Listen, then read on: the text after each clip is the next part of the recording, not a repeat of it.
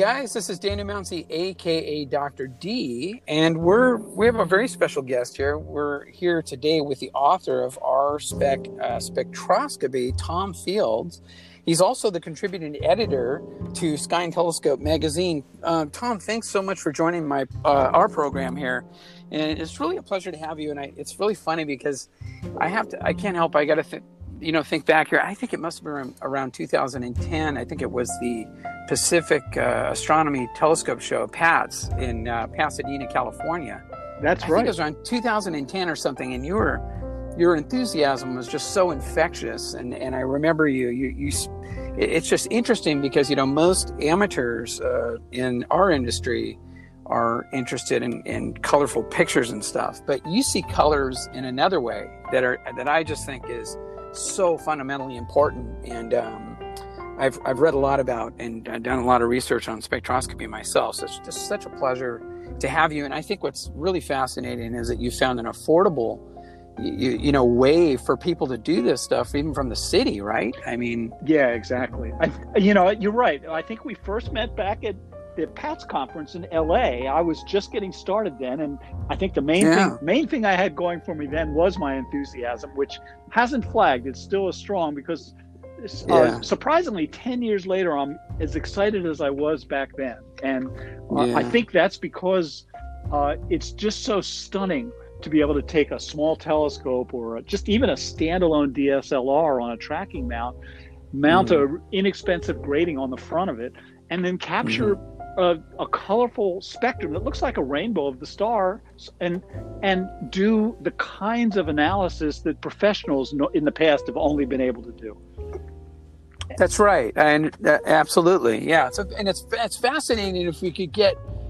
I mean, I know that's been your mission to get more amateurs involved in spectroscopy. It's a very fascinating field of science, Well, it is. I think a lot of us got into astronomy again years ago.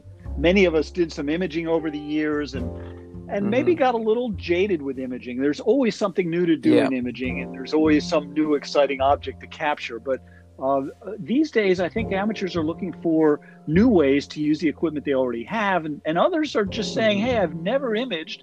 I haven't been that interested in imaging, but I'd like to do some science with my equipment. How can I do that?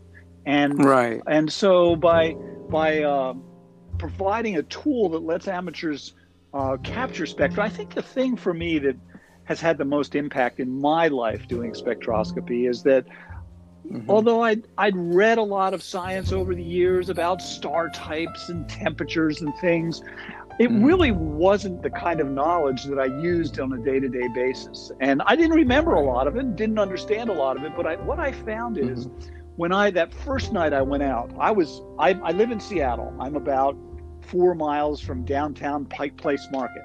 I went out in my backyard with my C8 and I came in at midnight. I had grass stains on my knees because I was imaging Vega.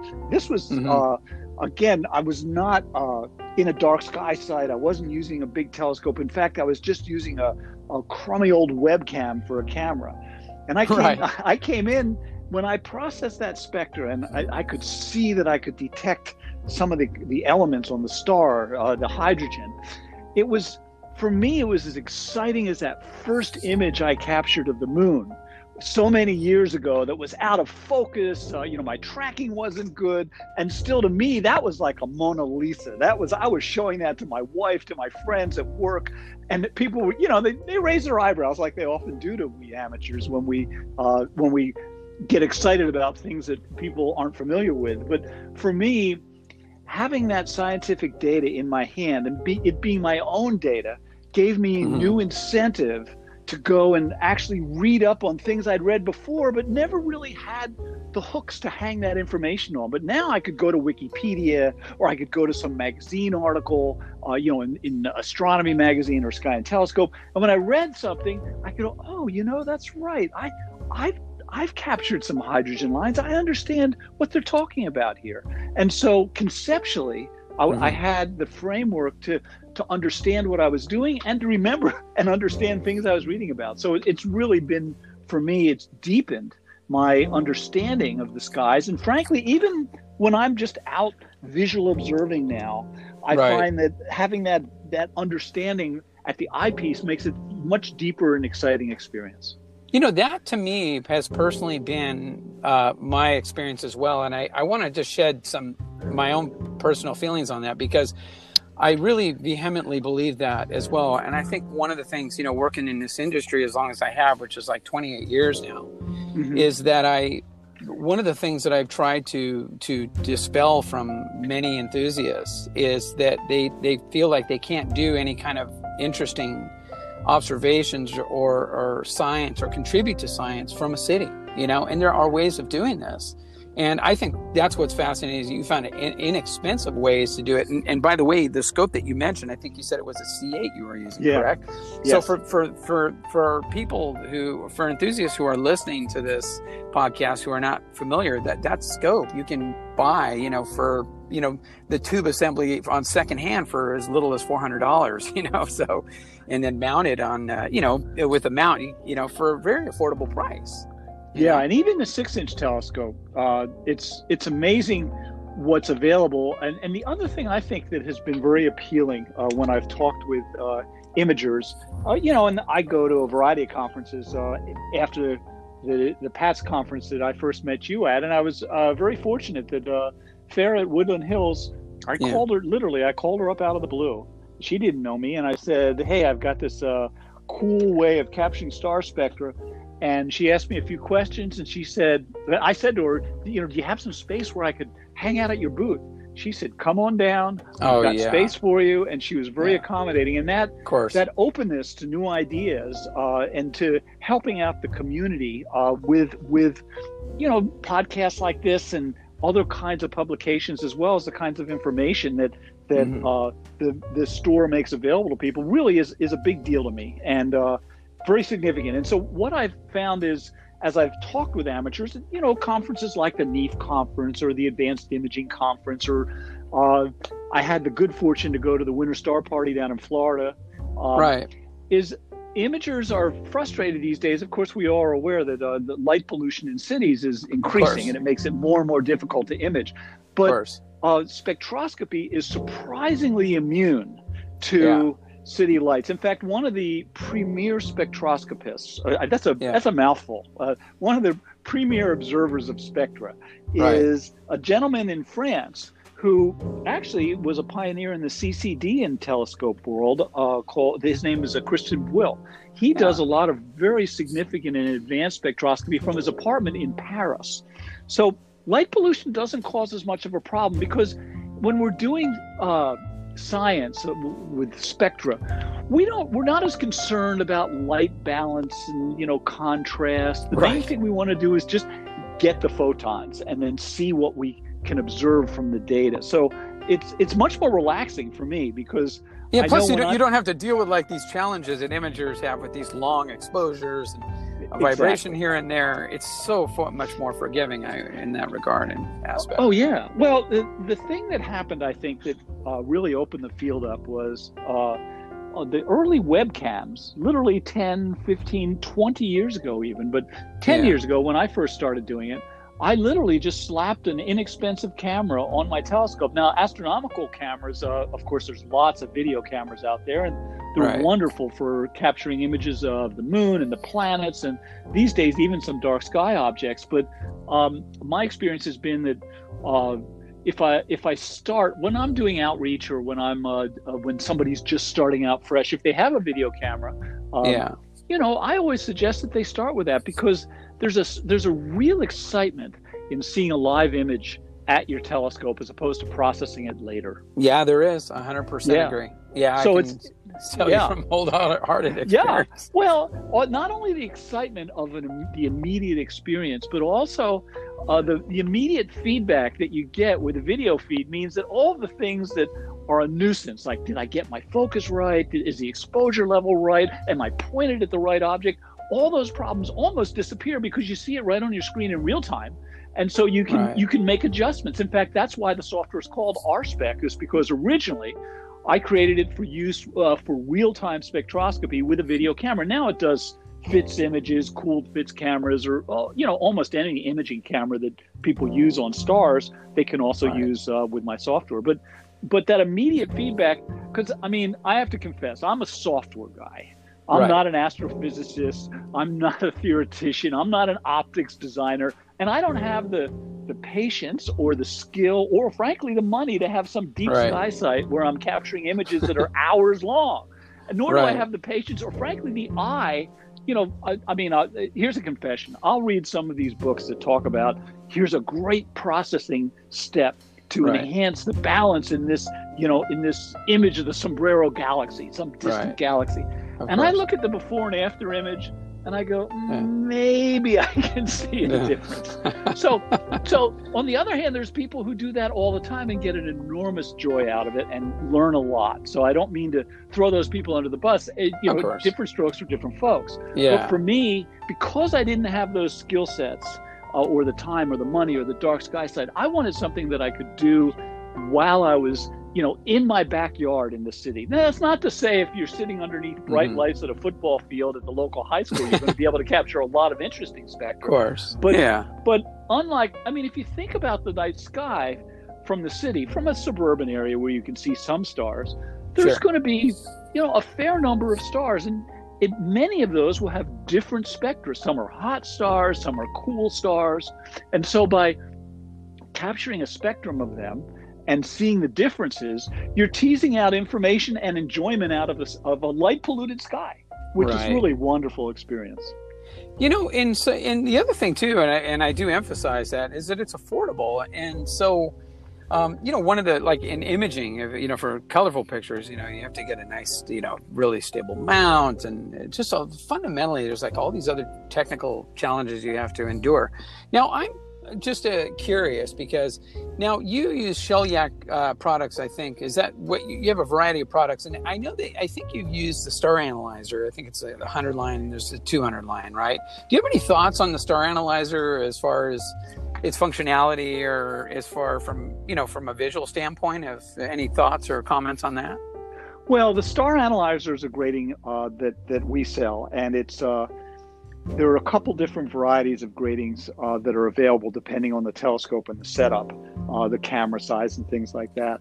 The great thing about the Star Analyzer grating is it's mounted in an 1.25" grating filter cell, Right. And so anywhere where somebody has threaded on a filter onto their telescope or can onto their camera, like a light pollution filter or a nebula filter or whatever the filter is, this threads onto the same threads, and so it's easy to put on. And I think you're right.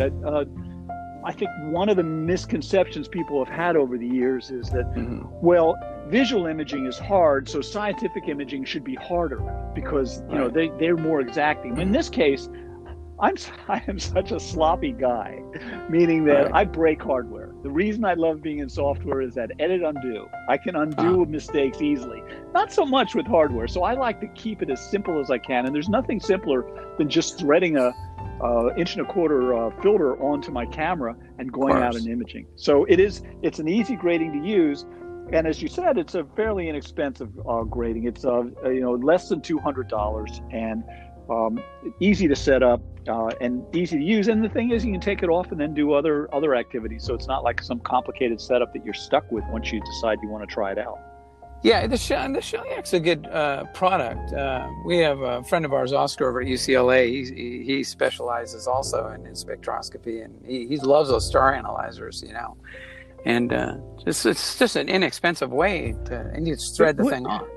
Yes, Shellyak is one of the distributors of the Star Analyzer, and the thing with the Star Analyzer is it doesn't have a slit. Now, a professional grade spectrometer is going to have a slit, which adds additional quality to the data. Unfortunately, a slit's not inexpensive. The Shellyak slit spectrometers that they manufacture themselves are on the order of $1,000 to thousands of dollars. Typically, to getting started is about $2,000. And the thing about that is, along with the slit comes a lot of added complexity. You have to be able to track on a very exact slit that's 20 microns across. Almost nobody starts out with the high-end equipment. I think most people go, let me dip my toe in the water and see if I like it, and sort of get to know what it's all about. And then if I get excited, then I can step up to more high-end gear, pretty much the way we do visual imaging. Typically, people don't go out and buy the $20,000 telescope installation out of the gate. They try an inexpensive thing and see how it works for them, and learn how to use it before stepping up. Now, do you notice, what is your opinion like? I would imagine from time to time you must get emails and calls or things of that sort, but is it just a different type of enthusiast that you deal with? I mean, have you ever converted a astro imager to spectroscopy? Oh yeah. Well, they don't jump out completely out of imaging. People, it's their first love, and understandably, it gives us all an enormous amount of joy to tease from the photons. A few photons, some spectacular image, and I think all of us looking at images, just in general, for those of us who are astronomy enthusiasts. Looking at the night sky, whether it's visually or through a camera, it captures our imagination, the size and the times and the distance that are involved in these things. But a lot of people who are imagers will, as a secondary activity, when they're in the city, they can roll their telescope out onto their driveway, or they have an observatory in their backyard. They'll do some spectroscopy. They'll screw a grating on and capture some spectra. And I think most people who get involved in this have done some imaging on their own beforehand. On the other hand, there are people who come to us and go, I've never been much, I've done some visual observing, and I want to do some science. How can I do science? And they jump right into this. Right. That's what I was going to say to you, is that I think there are, and I've met them myself, the enthusiasts who just do want to contribute to science. Now, I would imagine some, APSO, the American Association of Variable Star Observers, who I've known for many, many years, and actually contributed some observations to them as well, myself. Do most of your observations go to APSO, or do you work with any other organizations too? Well, our RSpec software will create files that can be uploaded. Yeah, the AAVSO is a wonderful organization. Yeah, amazing. And Stella Kafka there, who's the director, her background is as a professional scientist, and she's done a lot of spectroscopy in her career.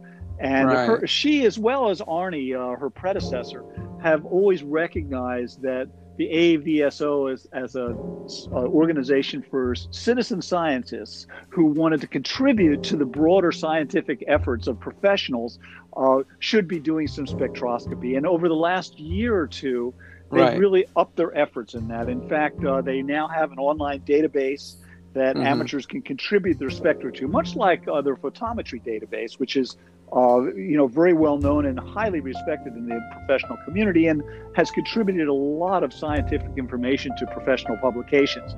Spectroscopy is the same thing.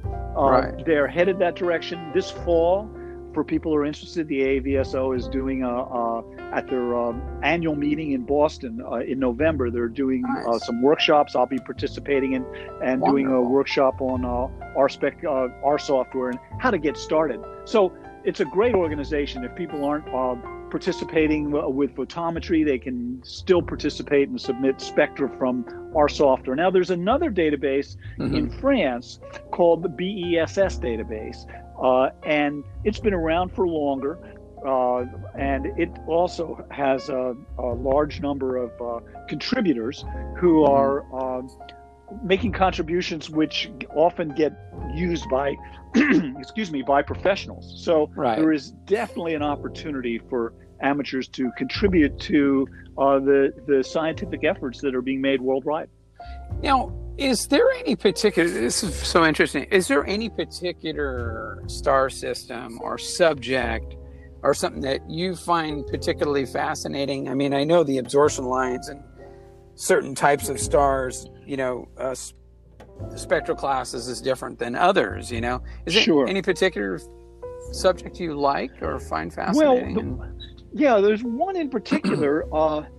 that has always captured my attention, and many people who get started with the star analyzer using the RSpec software like, and that is distant quasars. Oh, yeah. You know, I think Jeez. I think quasars are, you know, always capture our imagination. Oh, yeah. Because, you know, they're such astonishing objects, you know, with a black hole in the middle, and Yeah. there's the first quasar that was observed was observed and understood was in the 60s, and it's still observable. It will be for a long time. You're probably talking about 3C273 in Virgo. That's exactly what I'm speaking of. Yeah. And the cool thing is, with an 8-inch telescope and a star analyzer grating, it takes some integration. It takes about 15 minutes of exposure time at a relatively dark sky site. So it's not an urban object, but amateurs routinely are able to capture the spectra of it. And the exciting thing about observing it is, because it is so far away, it's more than 1 billion light years away. That's right.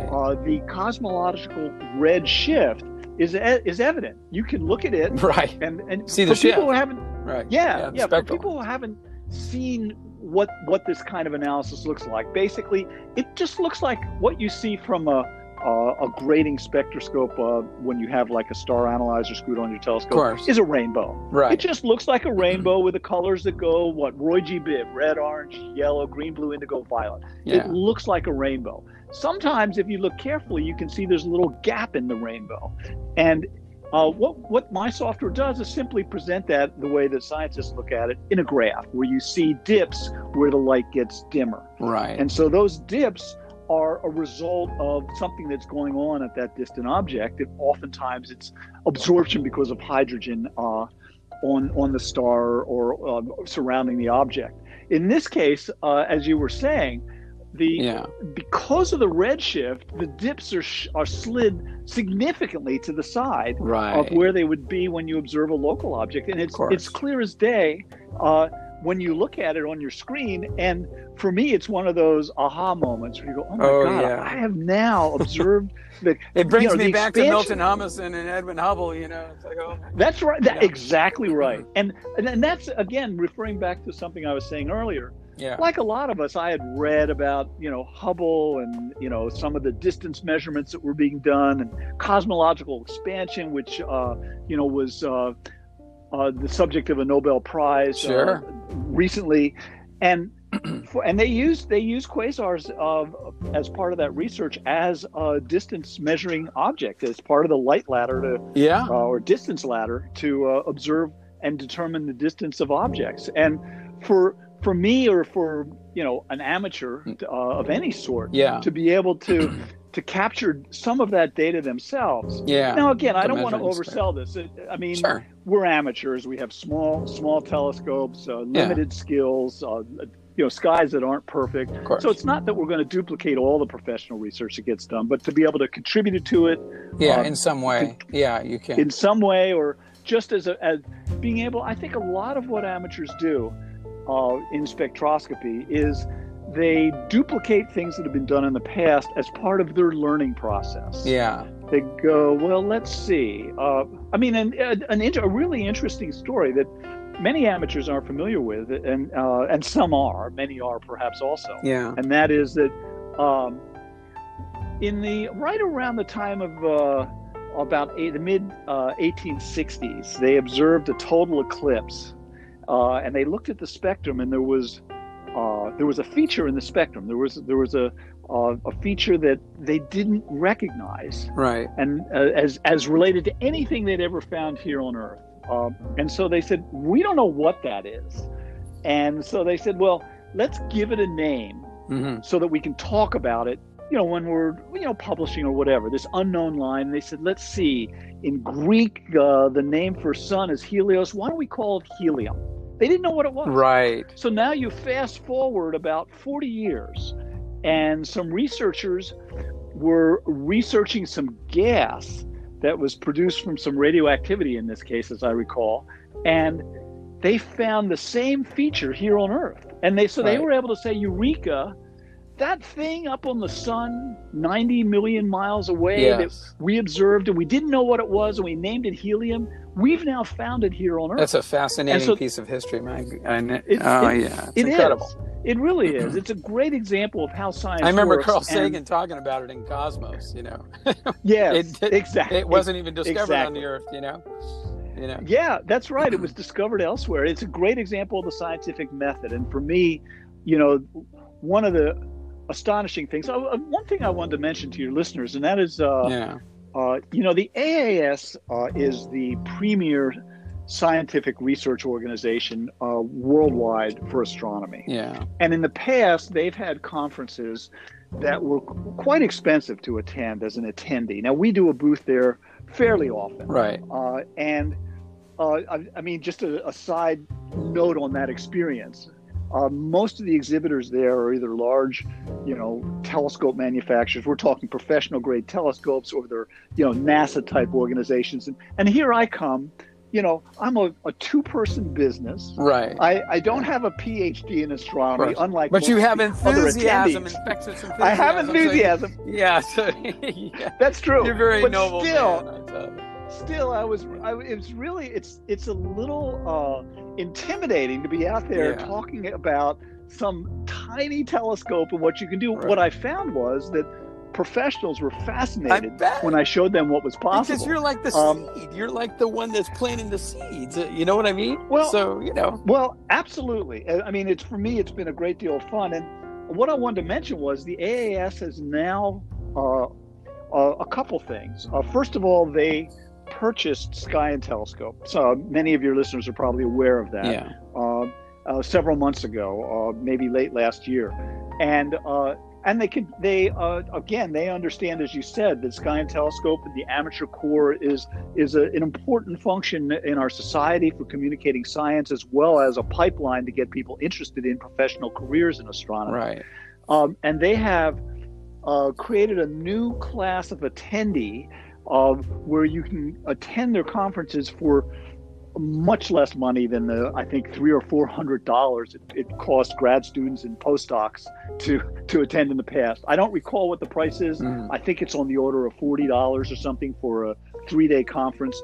The conference has enormous numbers of presentations, and this year it's going to be a virtual conference this summer. And so it's something that any of your listeners could do from home. And as an exhibitor there, I've been exposed to the tools that they are going to be using for this virtual conference. And it's going to feel, in a good way, like a video game. There's a virtual hallway that you can walk through. You can visit booths. There'll be live presentations via Zoom and tools like that. So it's a fantastic opportunity for people to learn and rub virtual shoulders with professionals. And again, frankly, most of the things that are being talked about there are way over my head. On the other hand, I often pick up interesting things, and I find also that the grad students who are showing their posters, because that's part of the grad student process on the way to a doctoral, is they will oftentimes create a poster of the research and take it and display it. You can walk up, even in a virtual reality, like a coming conference, you can walk up and you can ask them questions, and they're all too happy to answer. And in my case, I get to tell them, look, I don't have a clue what your poster's talking about, but I'd like to understand. And then they're excited to be able to talk about what they're doing. So it's a win-win. They do. They want to share that passion and get that sense of interest from others. It does make it more. There's nothing worse than, not to have a negative tone, but it's just, that is one of the things. And when I'm observing, I like when people share that deep and enthusiasm. If it's not there, it doesn't give you that momentum to show them more.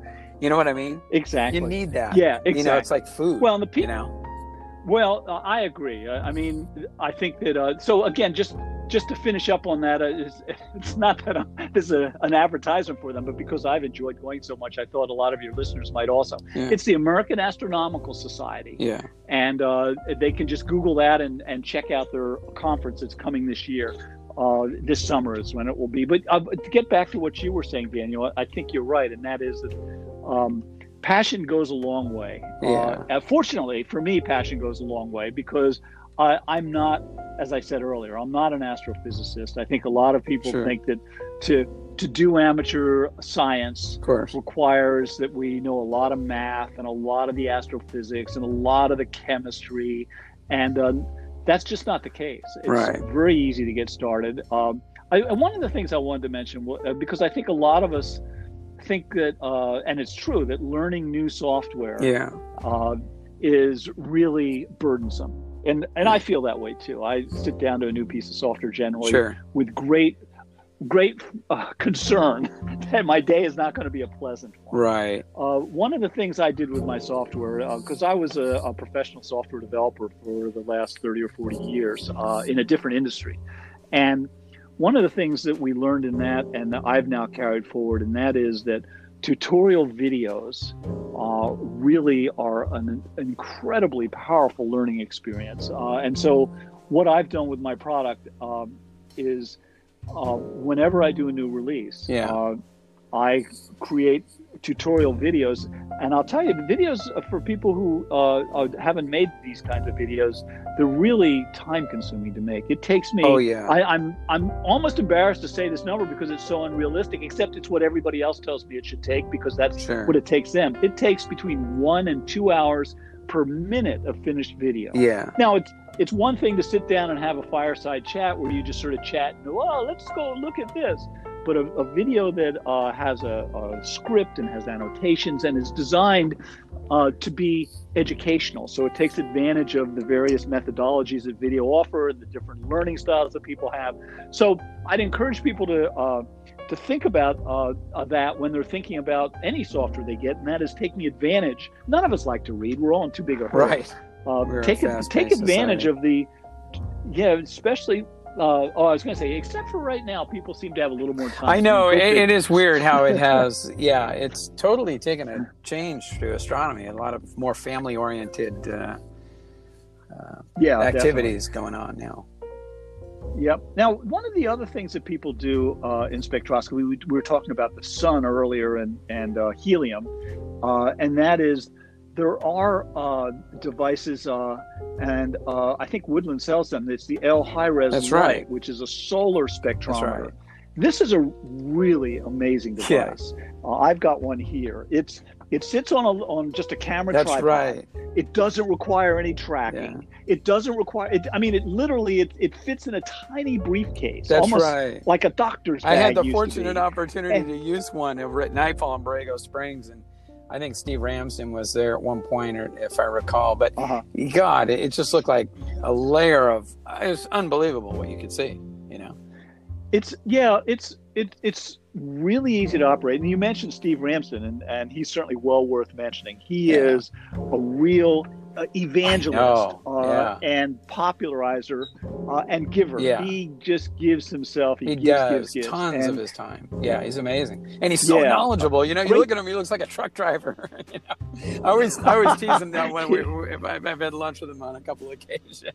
But the knowledge that comes out of him, he's really a brilliant guy.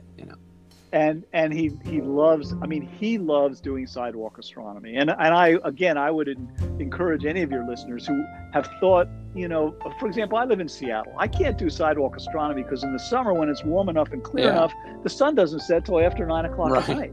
So, actually, I don't know what sunset is, but it's not dark here until well after during the summer. Absolutely. So, but the cool thing about solar work, whether it's using a Lunt telescope or some of the other manufacturers. Meade's got also a telescope, the name of which I can't recall right now. Is solar observing is you're probably thinking of the Solar Max. That's right. Solar Max is one of them, and they the thing about solar observing is, of course, you can do it during the daytime, so you can engage tremendous more people, but to augment, if you're doing solar work now, and solar is really easy and really exciting.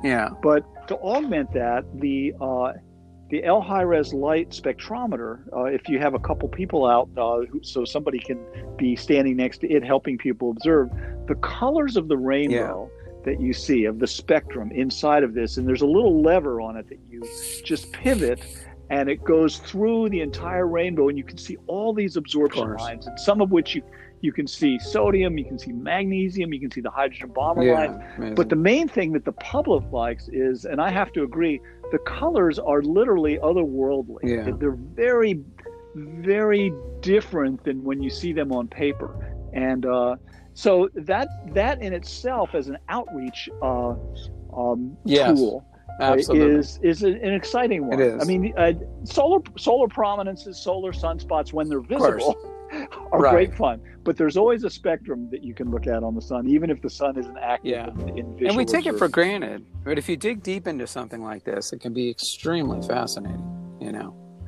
Yeah, I think that the thing that excites me is to see how responsive the public can Yeah. be. And just a quick story here. I was the first time I was going out with solar telescopes, I tried. Most people are familiar with the Pike Place Market here in Seattle. It's our iconic tourist Right. attraction. And I set up down there. And side note, the first time I set up, I got shooed away by the market police, who said that I needed a license to be a busker, to be, selling access to music or whatever. Right. And I said, no, this is all free. They said, you can't be here. There's too much competition for sidewalk space, but you can go across the street. So I went across the street, and I was It's observing, amazing. and there's a lot of people showing up at the market, and but there's also some street people hanging out. It's a place where people who don't have much to do can spend their Right. time. And guy had sort of been watching me, and he came over, and it was clear he was a street person. Right. And he said, "Can I look through your telescope at the sun?" Yeah. And I was a little nervous, and I said, "Yeah, sure." So he sat down and he looked, and I was, sometimes you have to let people spend a Sure. moment trying to find what they're looking for in the course. eyepiece. And he looked, and he asked a question, or I told him something. And then he paused, and he looked up at me, and he said, "How did you learn about this?" Wow. And at that moment, it was a very poignant moment for me, because again, the opportunities that all of us have had, many of us have had, who certainly, when I say all of this, I mean most of those of you who've made it thus Right. far through this podcast have had opportunities in life. This guy hadn't had the same opportunities that I had had, and I really felt a responsibility to give back. And I found that Certainly. this guy reminded me of that in a very deep manner. And That's and nice. So I'd encourage people. That's nice. Yeah, it was a really But touching moment. it's interesting because I do feel, I've worked with the public for many years. I've done countless star parties, house calls to do set up scopes and stuff. Mm-hmm. People do want to know. They're curious. They just don't. It's an unusual industry. It's very small. Our industry. You and I both know that. But I think when it's presented to some people, they're like, wow, they are fascinated by it, but they just don't know they don't know what they don't know. They don't know where to begin. They don't know who to talk to. It's That's it's right. a lot to take in. It's a universal interest in the sense that it's a little bit of a pun, but in the sense that the sky is always available to everybody. Not a dark sky, but everybody relates to the sky and is curious about the sky. And so it is something that we share in humanity. Everybody's interested. Well, if it makes you feel any better, it's- I was, going back to 3C273, not to get sidetracked here, but it is one of my top 10. It is in my list of top 10 favorite objects of all time to observe. And I think I saw it. It was in a 10-inch reflector that I saw it visually in an eyepiece. And it looks like a little miniature, the outline of the star pattern looks like a little miniature Cassiopeia constellation. If you know exactly where to look. And to see that point of source of light, knowing what it is, that just is unfathomable. It blows me away to know how far I'm seeing away. It's just unfathomable. And then for you to just take to be able to take affordable equipment and then break it up into something, takes it even another step, But well, it is. I mean, I agree. I mean, you're looking when we look through our telescopes, photons that have been traveling for millions or billions of years are finally finding their home in our before eyes. dinosaurs. It's like, oh my God, that's right. And so, but to then realize that in addition to that aesthetic appreciation that we get observing visually, that those photons contain encoded in them in the way that they are as if arranged is information that we can extract by just screwing a little grating onto our telescope is really just exciting to me. It's because it's almost like it's encrypted in there. It's hidden in the sense that and easily extractable. And to me, when I think about science and the progression of science by humanity, we really, and I really felt this when I've attended the professional astronomy conferences, that there's this great human endeavor that has been going on for literally thousands of years, where we're trying to understand the world because of the benefits, both aesthetic, philosophical, as well as survival.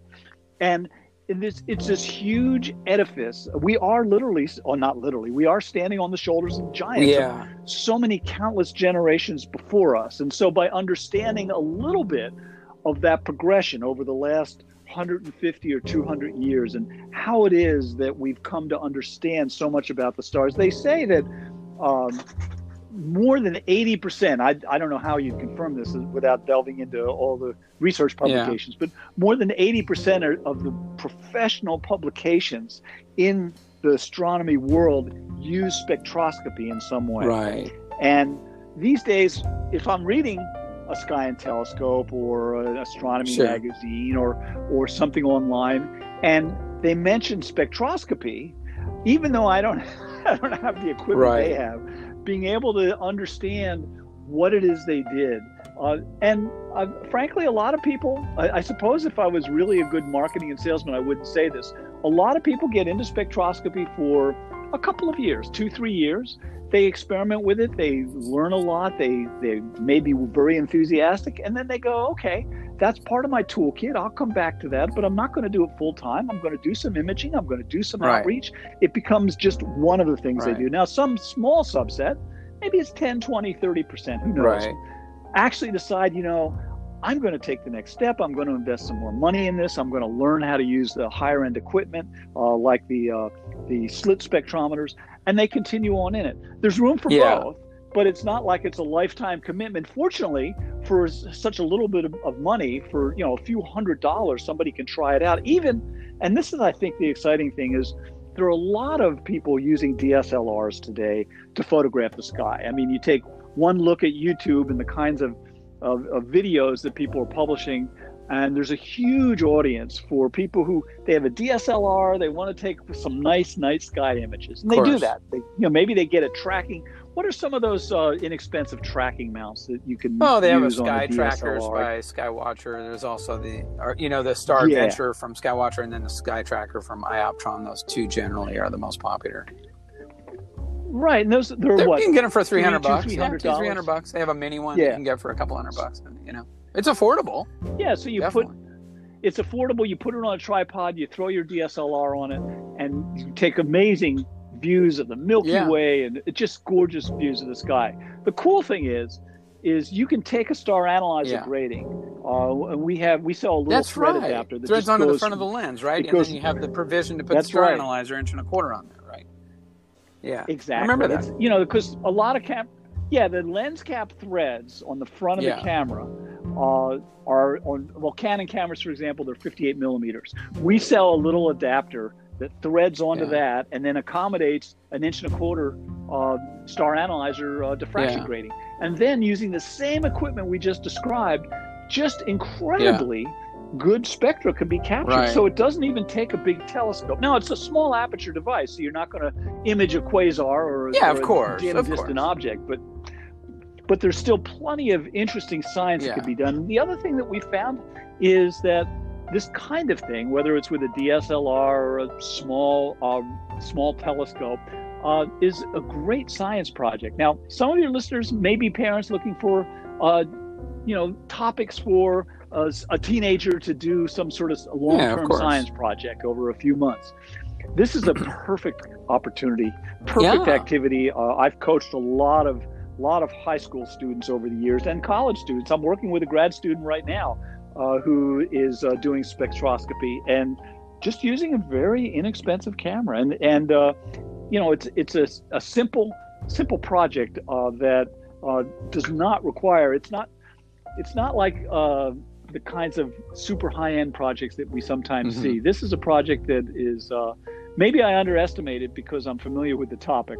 Yeah. It's always possible, but I found a lot. And anybody who's taken high school physics or high school Yeah. chemistry is equipped intellectually Right. to handle the kinds of things that are necessary Yeah. here.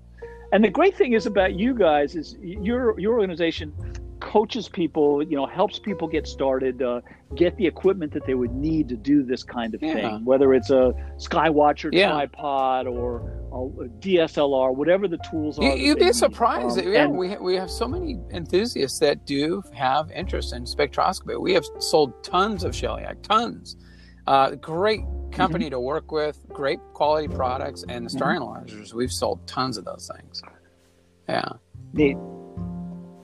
Well, good. Listen, any other questions for me? No, except for one thing, Les, and I'll leave you alone. I think it was a seminar I watched with you, and I think you were talking about R.R. Leary stars and globular clusters. I think it was. I remember reading about the atmospheres. One part of the atmosphere is going in, the other is going out. And I remember you. I think it was you, and there was some video where you could actually see it in fast time. Oh, yeah, that's actually Yeah, on it our just site. floored me when I saw that visually, because I never really took the time. I read more about it and visualized it, but then to see it on a video blew me away. But I just wanted to tell you that. It was so moving. I'm glad you saw that. I mean, the science behind it is pretty simple, and that is just like a white flame is hotter than a red flame in a campfire. The same thing goes for stars. And with a star analyzer grating, you can see by the shape of the curve what the color of the star is and know something about its temperature. And that's what you were just describing. These R. Lyrae stars, they change in temperature. They're periodically changing, and you can actually see the curve over just a period of an evening. You can see the color change. Yeah, it is exciting. I'm glad you saw that because it's, again, that's the kind of immediate excitement. That just floored me. As you know, whether there's not a lot of scientific phenomena that change outside of the planets over a period of an evening, and this is one of the ones that does it, and that in itself would make a great. Well, Tom, I appreciate all your time, man, and don't keep that enthusiasm and imagination. Imagination is the key. I think that was one of Einstein's quotes. So. Great. Tom, thanks so much for joining the program. The we'll be in touch, man. It's really a pleasure. Thanks so much. Good.